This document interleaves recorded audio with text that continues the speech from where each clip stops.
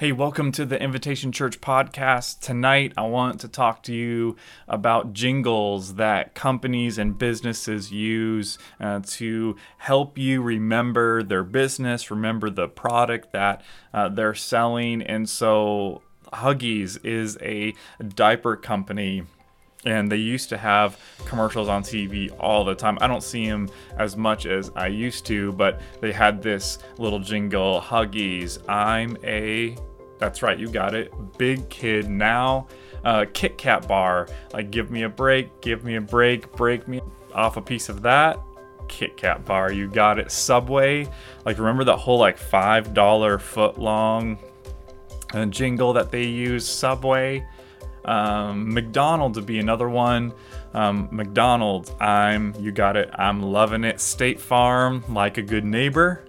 State Farms, there even like there's local ones like Hy-Vee, where there's a helpful smile in every aisle. You're welcome. If that stuff wasn't in your head, hopefully some of it will stick. Tonight we're in Colossians chapter 1, verse 15 and following. It's a part of a small collection of places in the scriptures where the authors use songs or poems to communicate God's truth. You know, in the Old Testament, we have places, the Psalms and the Proverbs, and different places that kind of use songs and poems to communicate truth, that they're going to enable you to remember and to grab on to what is being communicated. Like, it's powerful. Like, it's one thing to be told something, but it's another thing to be able to remember it. So even when you are learning the letters of the alphabet, like all the way back to that moment, like it's just a bunch of random letters without a song behind it to help you remember A, B, C, D, E, F, G, H, I, J, K, L, M, N, O, P. Like it's random letters without the music behind it. And this particular poem from Paul and most likely Timothy too is used by the early church to hold on to the truth about Jesus. And why? Because memories fade, truth slips. And in the kingdom of God, usefulness is tied to perseverance. So usefulness in the kingdom of God is tied to persevering through difficult seasons, through times when we forget what's true about us, about God, about the world. And typically Paul writes in these really long, complex sentences. There's places in the scriptures where like an entire chapter of a letter that he writes is one sentence. He just keeps going on and on and on and on. Like, I don't know if you know anybody like that, but here he does something totally different. He uses a hymn to combat the false teachers in Colossae. There was a group of people who were teaching things about God and about Jesus that were not true. And Paul hears about that. And so then he writes this letter. But I think sometimes when we come to the scriptures, like we're really harsh on the people who are getting it wrong, like on all the false teachers. And I think what's true is that in some way we are all false teachers. Like I am a false teacher. Like before you go find another church, before you turn off the podcast, I just want to be able to confess to you tonight that what I read in the scriptures is so often aspirational for me. Even sometimes more than it is practiced. Like there's so much that I am still growing into as a follower of Jesus. And so in that way, for me to be a teacher, I also need to be a learner, because so much is aspirational for me, and it is my heart that it is practiced.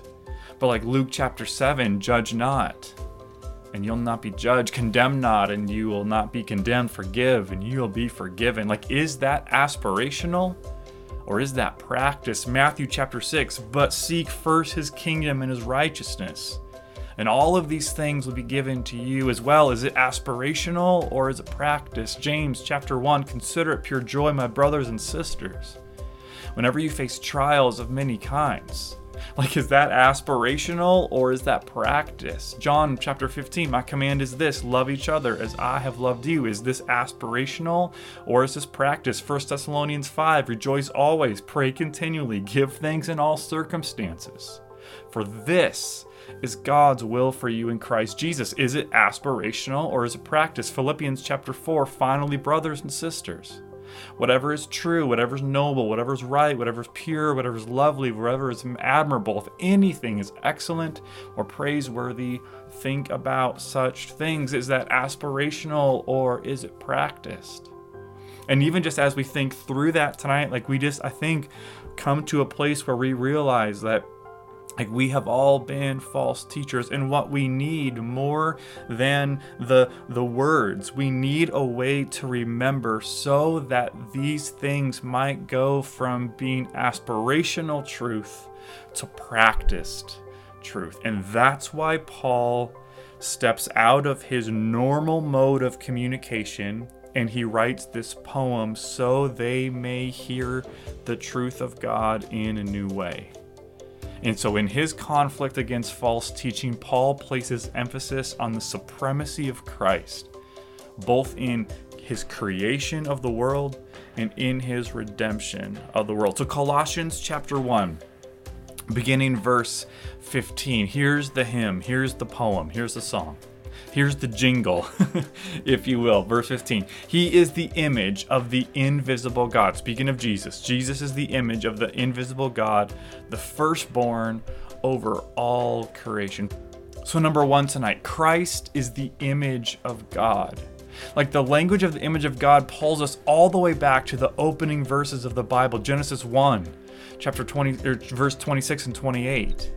Like, where we're told that we all have been created in God's image, male and female, and into the presence of God's image in each and every human being who walks the earth, each and every person. And that's, I think, challenging for some of us because we've all bumped into people. We have regular interactions with people where sometimes that is hard to believe that this person that I don't get along with, that I don't agree with, that I've come to some different conclusions about how life works and what the world's all about and where it's heading than this particular person. But that person has been made in the image of God. The person that you pray for the least is made in the image of God. The person that you disagree with most, made in the image of God. The person that you're most likely to avoid in a public space is made in the image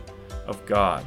And Barbara Brown Taylor says that part of our call as followers of Jesus is to be detectives of divinity. And what she means is that we have to have open eyes and open ears and open hearts to what God is up to in the world, not just in us, but in other people, to be a detective of divinity, because God is doing a million things and we're probably aware of 2 or 3 of them. And so she will say that the more we become open, the more that we become aware to the activity and the movement of the Spirit in our lives, the more deeply in love we become with God and the more obedient we become as His children.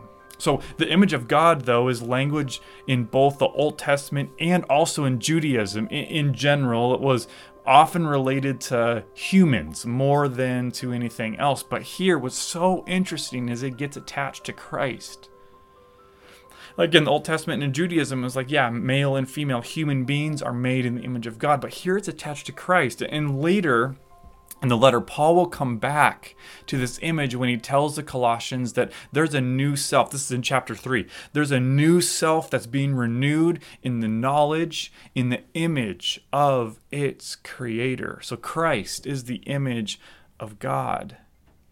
This word translated image is this word icon, and it really expresses two ideas. First, it expresses the idea of likeness. So like not like a drawing where you sort of can make out what it is, but more of a reflection in a mirror. So Jesus mirrors God. So Jesus' love is God's love. Jesus' grace is God's grace. Jesus' forgiveness is God's forgiveness. Jesus' power is God's power. Jesus' compassion is God's compassion.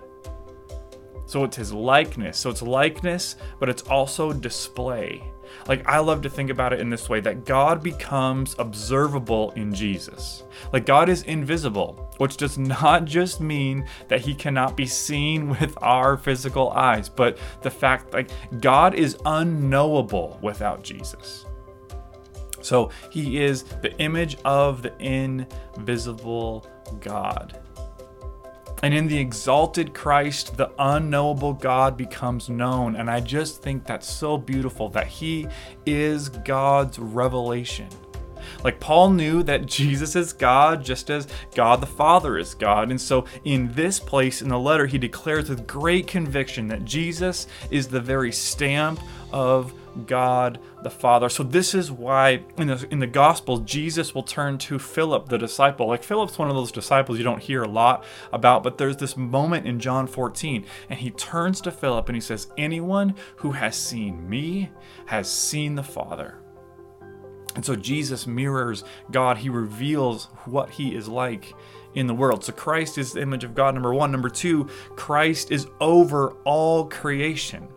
Paul says in this hymn, in this song, in this jingle, that he's the firstborn. In Greek, it's this word protokos, which describes priority in time, but also supremacy in rank. So I don't want you to think like firstborn, like he's the one who is first in birth order, like your older brother or your older sister. That's not really what's being discussed. I want you to think more about authority. So rather than being the firstborn in the family, I want you to think about the person who sits in first chair, like in the high school band. Like I played tenor saxophone in high school, and I was always second chair because there was this kid who was always better than me, and he would always have first chair. Like I would try out to beat him all the time, and it never worked out. So once you kind of got placed, you could challenge, and so you go to the teacher and say, hey, I'd like to try for first chair, even though I've already tried out.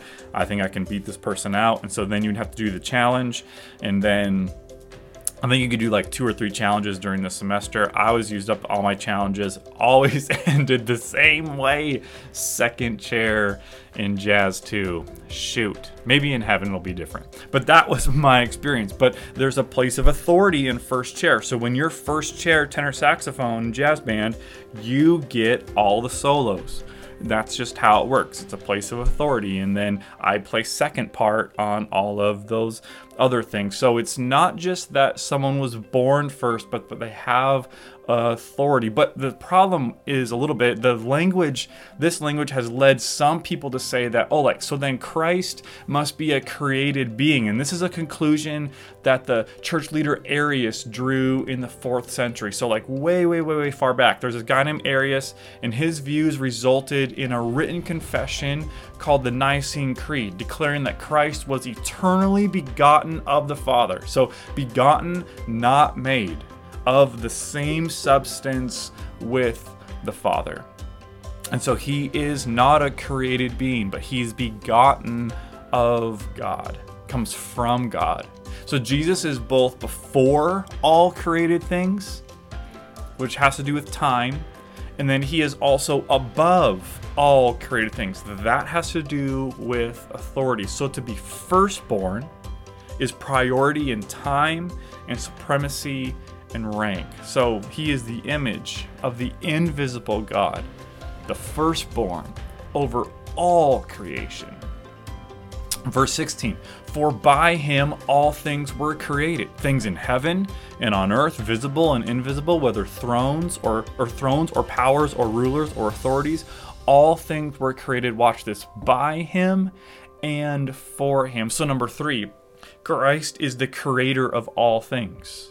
Number 2, Christ is over all creation. Number 1, Christ is the image of God. So there's no doubt that Jesus is the author of all creation. He himself is not a created being.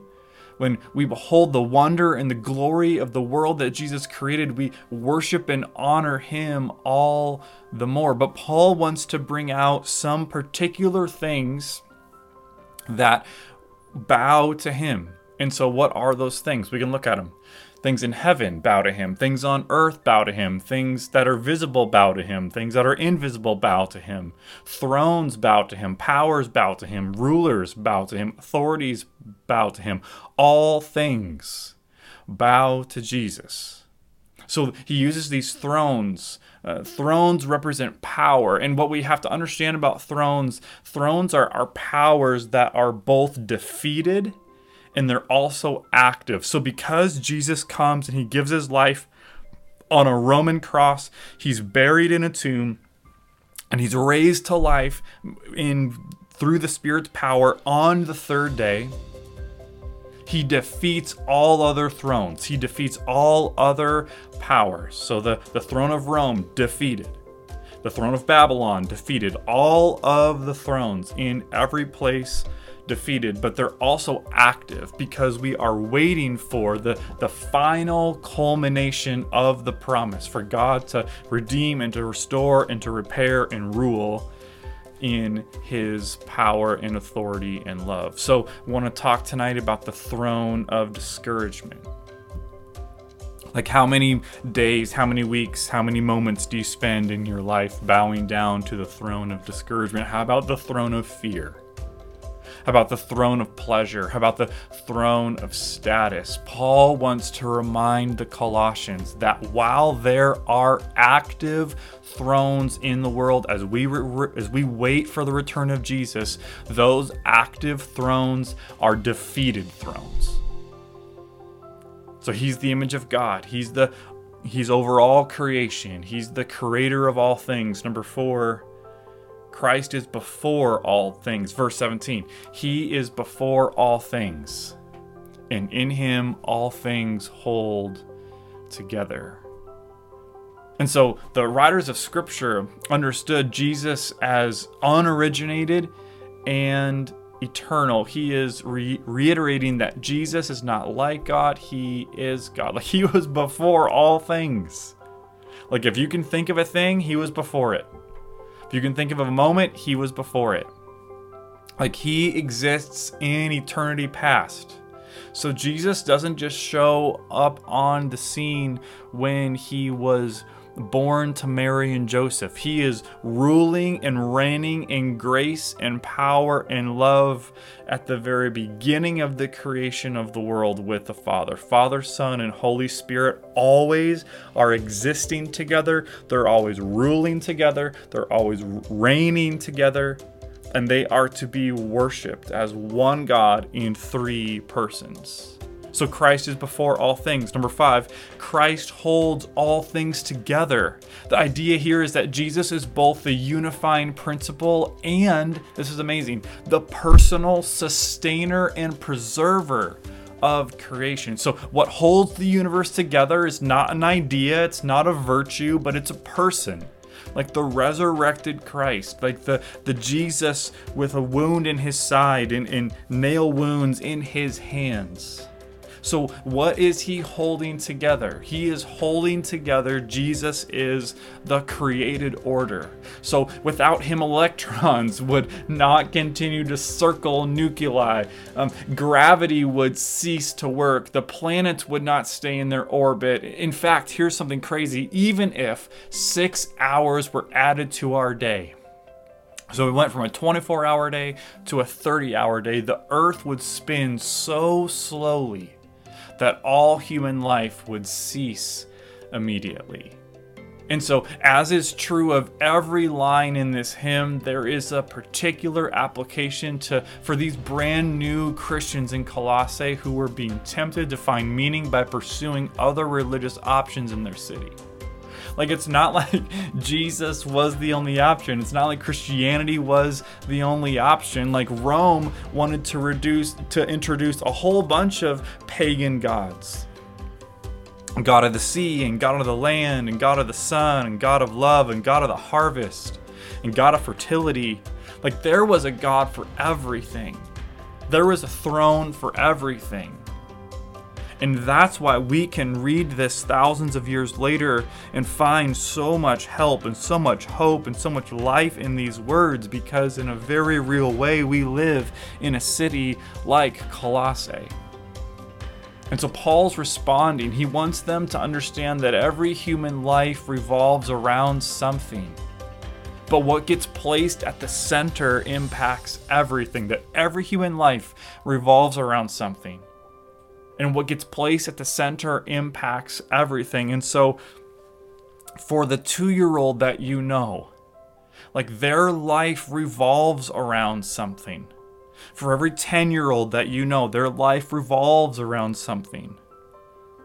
Every coworker you have, every person you see driving around town, everyone's life revolves around something. And Paul wants to talk to this new Jesus community, these brand new disciples, that you just need to be careful what your life revolves around. Because what gets placed at the center, what it revolves around, is going to impact everything. It's going to impact your hope.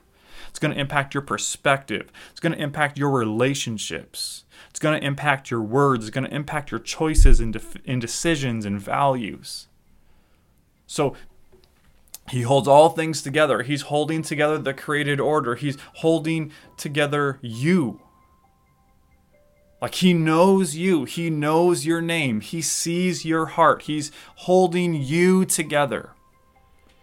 Like, on the days and the moments when you feel like you are falling apart, you are actually being held together by the one who holds the created order together. And so if he can keep the sun from falling out of the sky, if he can keep the earth moving, if he can keep the planets doing what they are supposed to do, like, if he's able to do all of that, if he's able to make sure that the temperatures in the universe stay in the ranges they're supposed to, if he can manage all of that, like, can he manage to hold you together? He's holding the created order together. He's holding you together. He's holding together the person you love most, like the person you pray about most, the person you worry about most. Like, he's holding them together. And he's holding together families touched by tragedy. He's holding together communities of faith struggling to survive. Psalm 33 says this: "No king is saved by the size of his army. No warrior escapes by his great strength. A horse is a vain hope for deliverance. Despite all its great strength, it cannot save.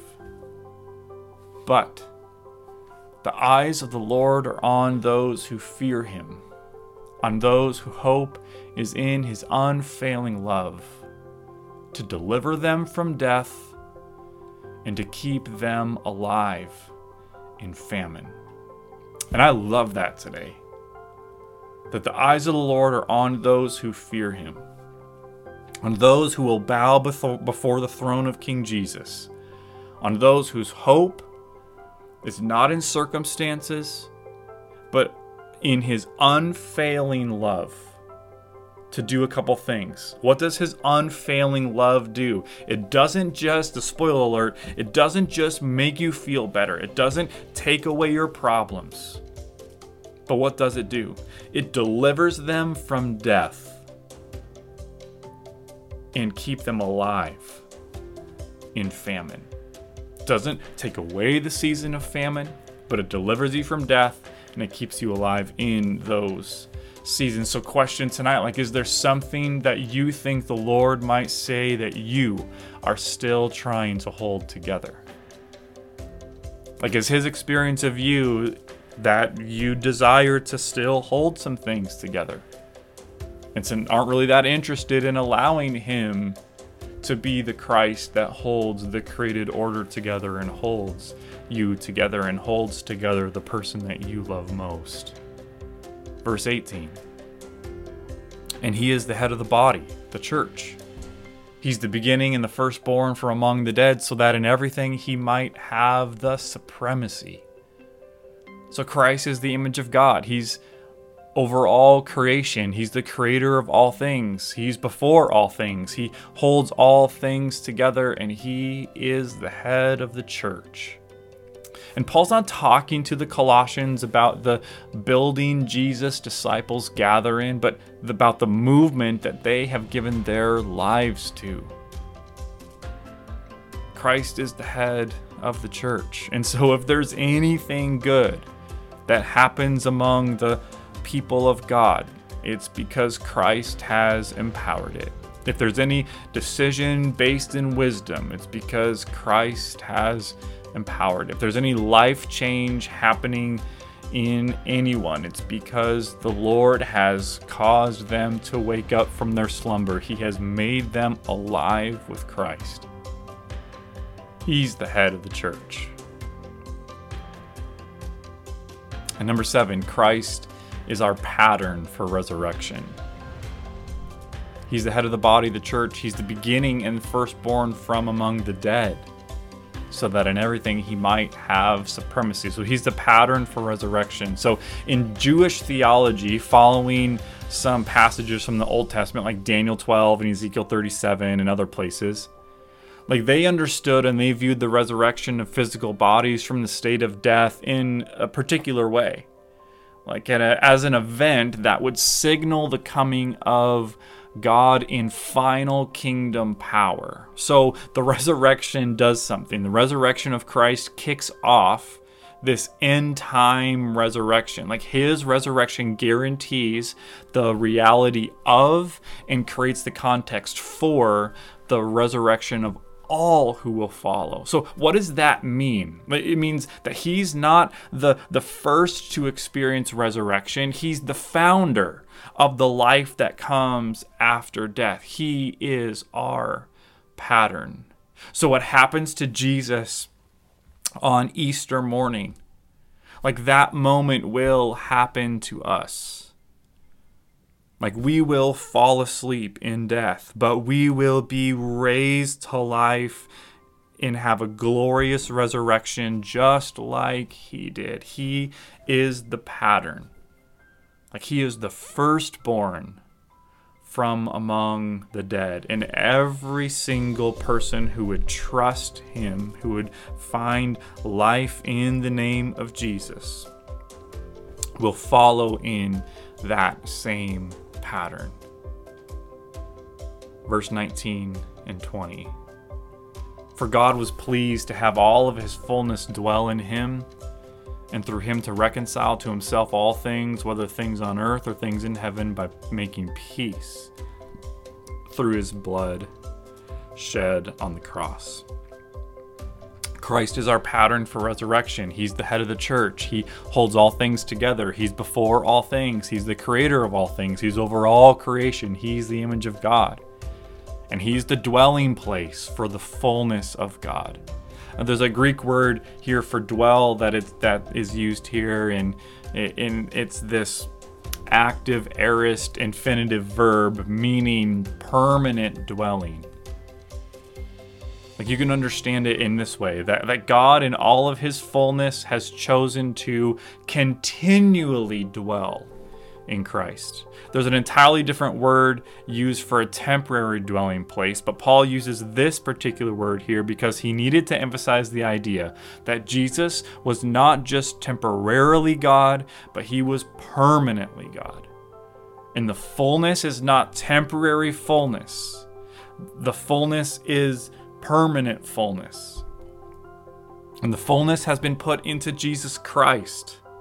Not into a church, not into a pastor, not into a building, not into an event or a political party or a method or a program or even the Bible.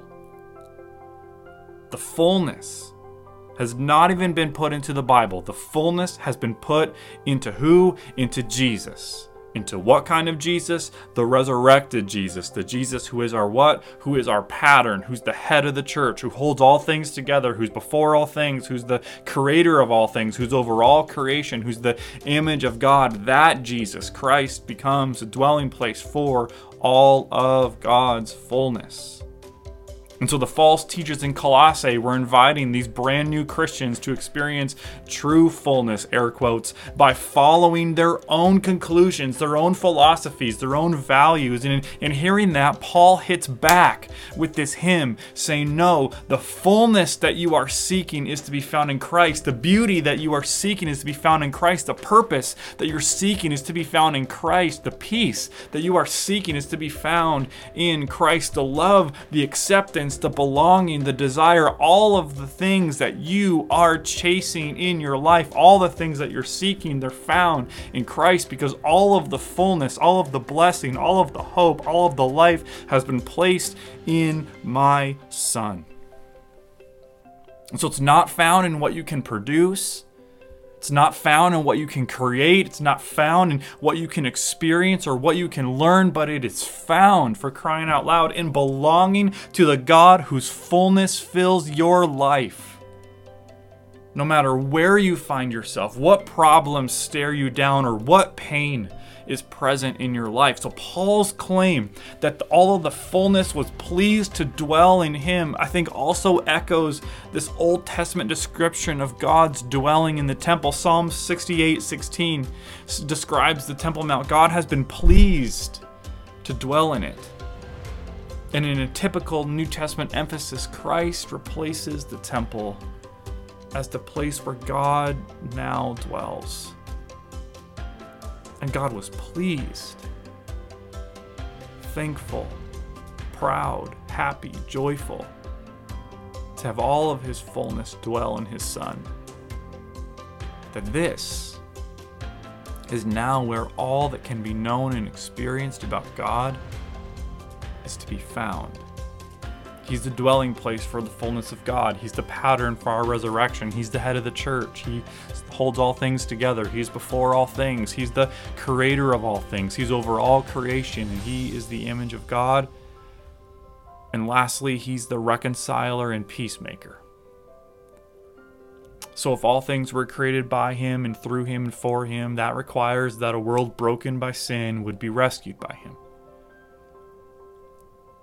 And in a situation where these new Christians are being told by false teachers of their day that the death of Jesus didn't happen and that he just appeared to suffer, Paul hits back with a message spoken by the flesh of Jesus. The blood of his cross speaks to them and us tonight of the real physical death of Jesus Christ in our place, on our behalf before God. That literal death in our place and the literal curse he bore on our behalf is what saves us. Like, there is a cup of curse, there is a cup of suffering that Jesus drinks. And so he drinks the cup that is filled with every kind of sickness anyone will ever experience. He drinks the cup filled with all of the curse of violence that everyone will ever experience, anyone will ever experience, the cup of any abuse, emotional, physical, or otherwise. In that cup, he takes all of that on, and that covers him. And he drains it of its power, and he stands victorious over it. Because he's the reconciler, and he is the peacemaker. And the peace that God seeks, it's this peace that applies to humans in their relationship with God. It's a peace that applies to humans in their relationship with each other. It's a peace that applies to humans in their relationship with the natural world, with the created order. He is reconciler. And he is peacemaker. And then verse 21 and 23. Once you were alienated from God and were enemies in your minds because of your evil behavior, but now he has reconciled you by Christ's physical body through death to present you holy in his sight, without blemish and free from accusation. Verse 23, if you continue in your faith, established and firm, not moved from the hope held out in the gospel. This is the gospel that you heard and that has been proclaimed to every creature under heaven, and of which I, Paul, have become a servant. So here's what Paul loves to do. He loves to contrast the past and the present. So by using these words once and now. Once you were alienated, but now. So once you were this. Once you were lost, and now you are found. Once you were dead, and now you are alive. Once you fought against God, and now you are a child of God. Like, this is Paul's experience. Once you were a persecutor of Christians, and now you're a pastor. And I love at the end that he says that he has become a servant of what? He's become a servant of the gospel. It's interesting, he doesn't talk like this in many other places. He'll often say that he's a servant of Christ, he's a slave of Christ, but here he says he's a servant of the gospel. So, what is a servant of the gospel? It's someone who knows that they were once alienated. It's someone who knows that they were enemies in their minds. Isn't that so powerful tonight? Once you were alienated from God and were enemies, look at those 3 words. In your minds. Because of your evil behavior. I mean, do you just know tonight, like, there's so many people who think that God is their enemy, and God just doesn't feel that way about them. Like, God feels very fatherly about them, very familial about them, but they feel like they were enemies.